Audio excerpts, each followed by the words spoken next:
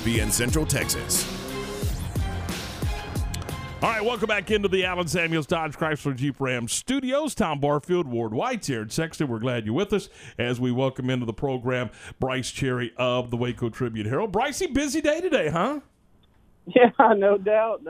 We had our annual. I don't know how many annual it's been. I'd have to go talk to some old timers, I guess, to try to figure that out. But yeah, our annual Trib Photo Day, where we invite all the Central Texas high schools to come, and we had a great turnout. I believe 40 schools showed up, about 300 kids, and a lot of coaches, and even some media showed up. So yeah, you had all, and you know what? It was kind of a cool deal. You had all of the local TV stations, I believe, were present, and of course the Trib was there, and then we popped in, and we stood in the back in the air conditioning and talked to several coaches and saw pretty much all of the world's problems back in that corner. But a lot of fun. You know what? Just seeing the guys again, and you know, just visiting about this, that, and the other. It was kind of just a fun event, and we appreciate the invitation.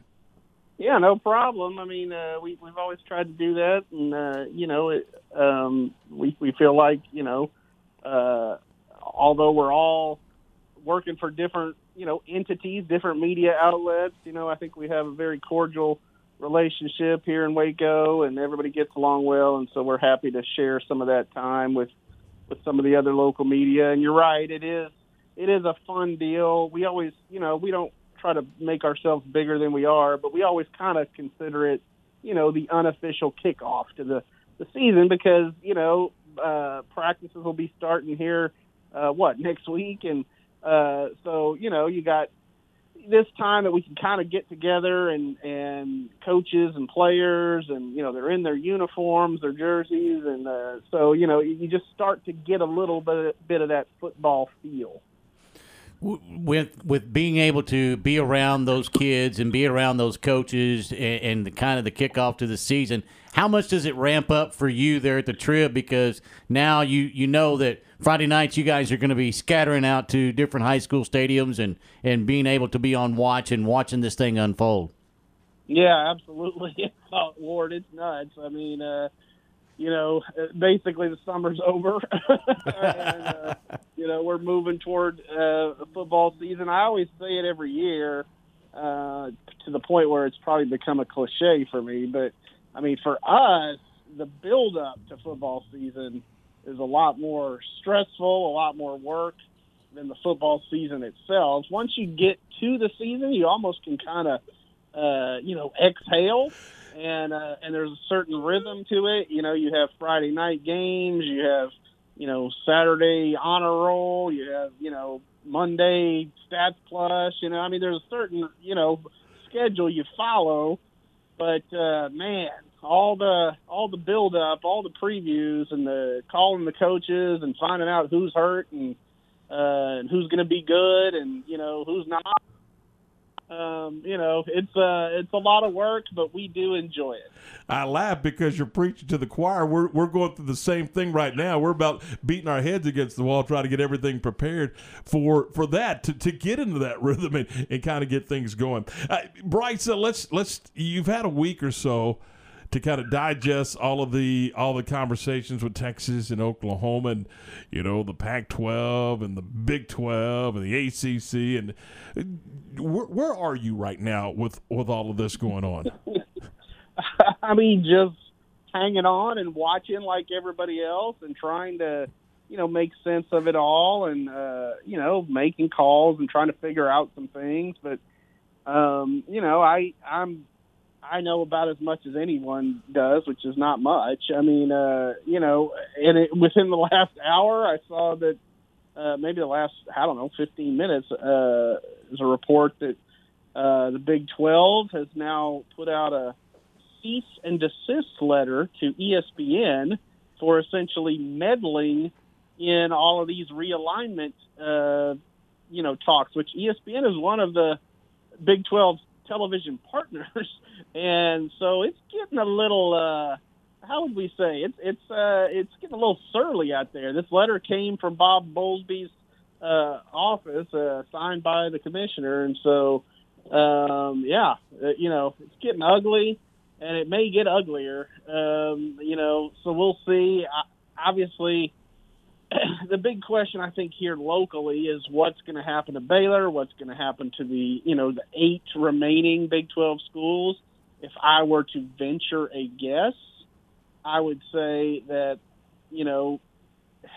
other schools are going to start, running for the lifeboats. I don't think, this league has just always been sort of unstable, and now you're essentially losing 2 of your tent poles in Oklahoma and Texas. So, I don't think those 8 are going to stick together. I think they're going to start breaking apart. So then where does Baylor end up? I mean, it would make sense if they ended up in the American. I think the American would take Baylor and TCU and Tech and those type schools in a heartbeat. And it would be a good conference. I mean, I think the problem, from a Baylor perspective would be you'd be taking a drastic reduction in your, TV revenue unless they really renegotiate that TV contract that the American has, because currently that's paying them, $7 million a year, the American. So Baylor's been used to a little bit bigger payout.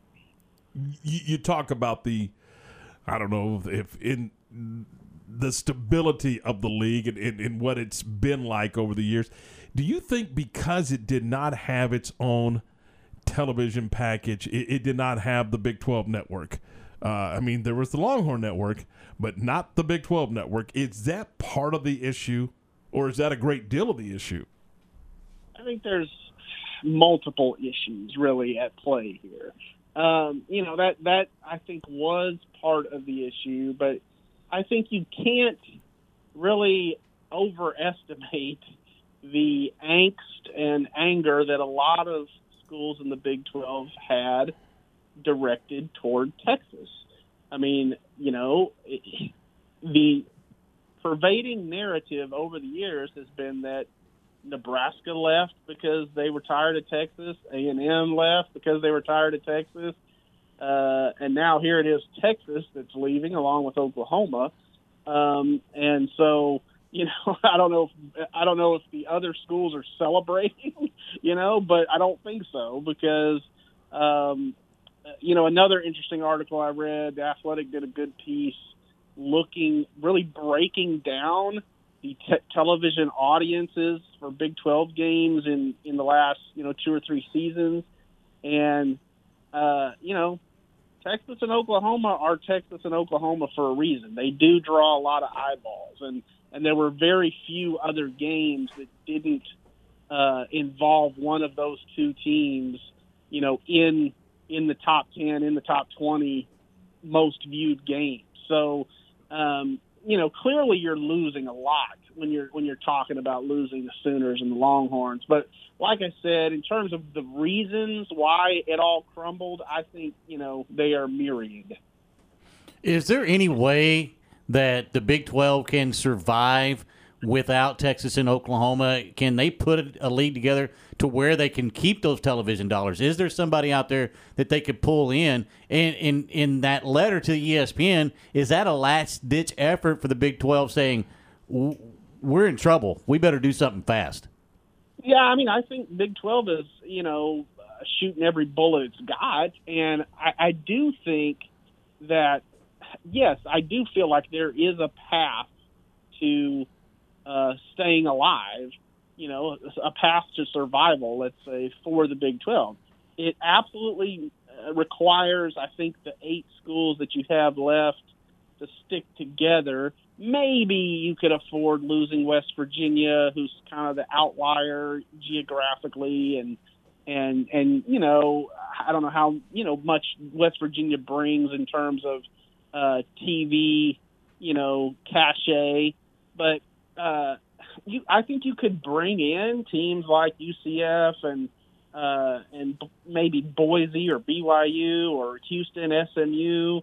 These teams that we've been talking about over the last week, you could bring in a collection of teams like that and you'd have a viable league. But there's no question that you're still going to take a financial hit in your TV contract. And that may have been the case even if Texas and Oklahoma had still been around, given sort of the changing landscape of television. I mean, it's different now with streaming and, the audience is not the same as it used to be. It's more fragmented. And so that plays into these TV contracts. And so there was already talk that even if OU and Texas had been around, come 2025 when this TV deal expired and they renegotiate a new one, that it might not be quite as much. All right, Brice, let's change gears. I know you're jazzed up. The NBA draft. Where are your Rockets going? What do they need? They need everything.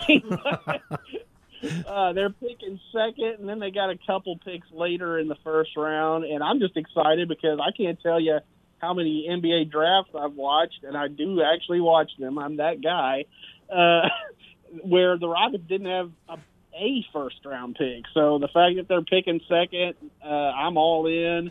I feel like it's probably going to be Jalen Green, the guy that went to the G League instead of going to college, and obviously he's very highly regarded. Cade Cunningham likely to go number one to the Pistons, and then the Rockets should have, will have their choice of whoever's left. And so Jalen Green's a good choice. Evan Mobley is another guy that a big man from USC that's, he's going to get taken early. I wrote a story for tomorrow. It's online now, on the fact that you'll have very likely two Baylor first-round picks, which is the first time in Baylor program history that they'll have two in the same draft. And that we're talking about Davion Mitchell and Jared Butler. And Davion has been projected as a lottery pick. A lot of that's based on the fact just how hard he plays on both ends. Obviously, National Defensive Player of the Year. He really gets after it as a defender. I think it's incredible. I mean, Davion's only 6 foot tall, and so you might think, oh well, he's undersized, but he's just so aggressive. He's come so far in his game that I think teams love what they see out of him. So he's likely to be a lottery pick, maybe on the latter end of the lottery, which is the first essentially 14 picks, and then. Jared, I think they're projecting him more in that 18 to 22 type range. Mock drafts are what they are. We'll see how that plays out.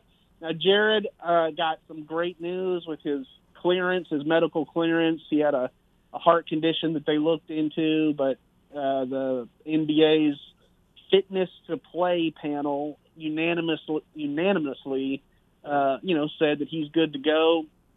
So that's good news for Jared, but it could, I think, affect his draft stock. I mean, teams are going to do what they're going to do, and they're probably going to have their own doctors check him out and everything.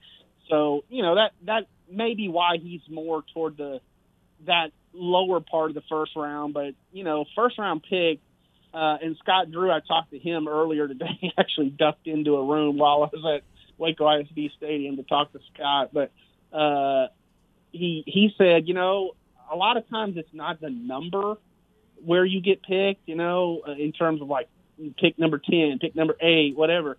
It's the situation that you find yourself in, and the fact that if you land in a good situation, with maybe a little bit better team or just a better run organization, that sets you up better for that second contract in the NBA or that third contract in the NBA, which is what these guys are doing. You're on your rookie deal now, but then, you want to have some staying power in the league.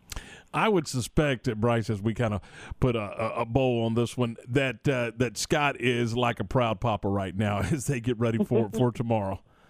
Yeah, absolutely. And honestly, he probably has two other guys that'll get, at least a look in the NBA Summer League or, may get a camp invite, and that we're talking about Maceo Teague and Mark Vidal. Now, Mark, he doesn't have the offensive game that you might look at for an NBA player, but what an energy guy, what a high IQ guy, what a defender. It plays bigger than his size, I think. So those guys will probably get a look if they don't, get drafted in the second round or anything. They'll probably at least get a look for maybe a summer league invite or something. So, yeah, Scott's busting, but when is Scott not busting? Exactly. You're right.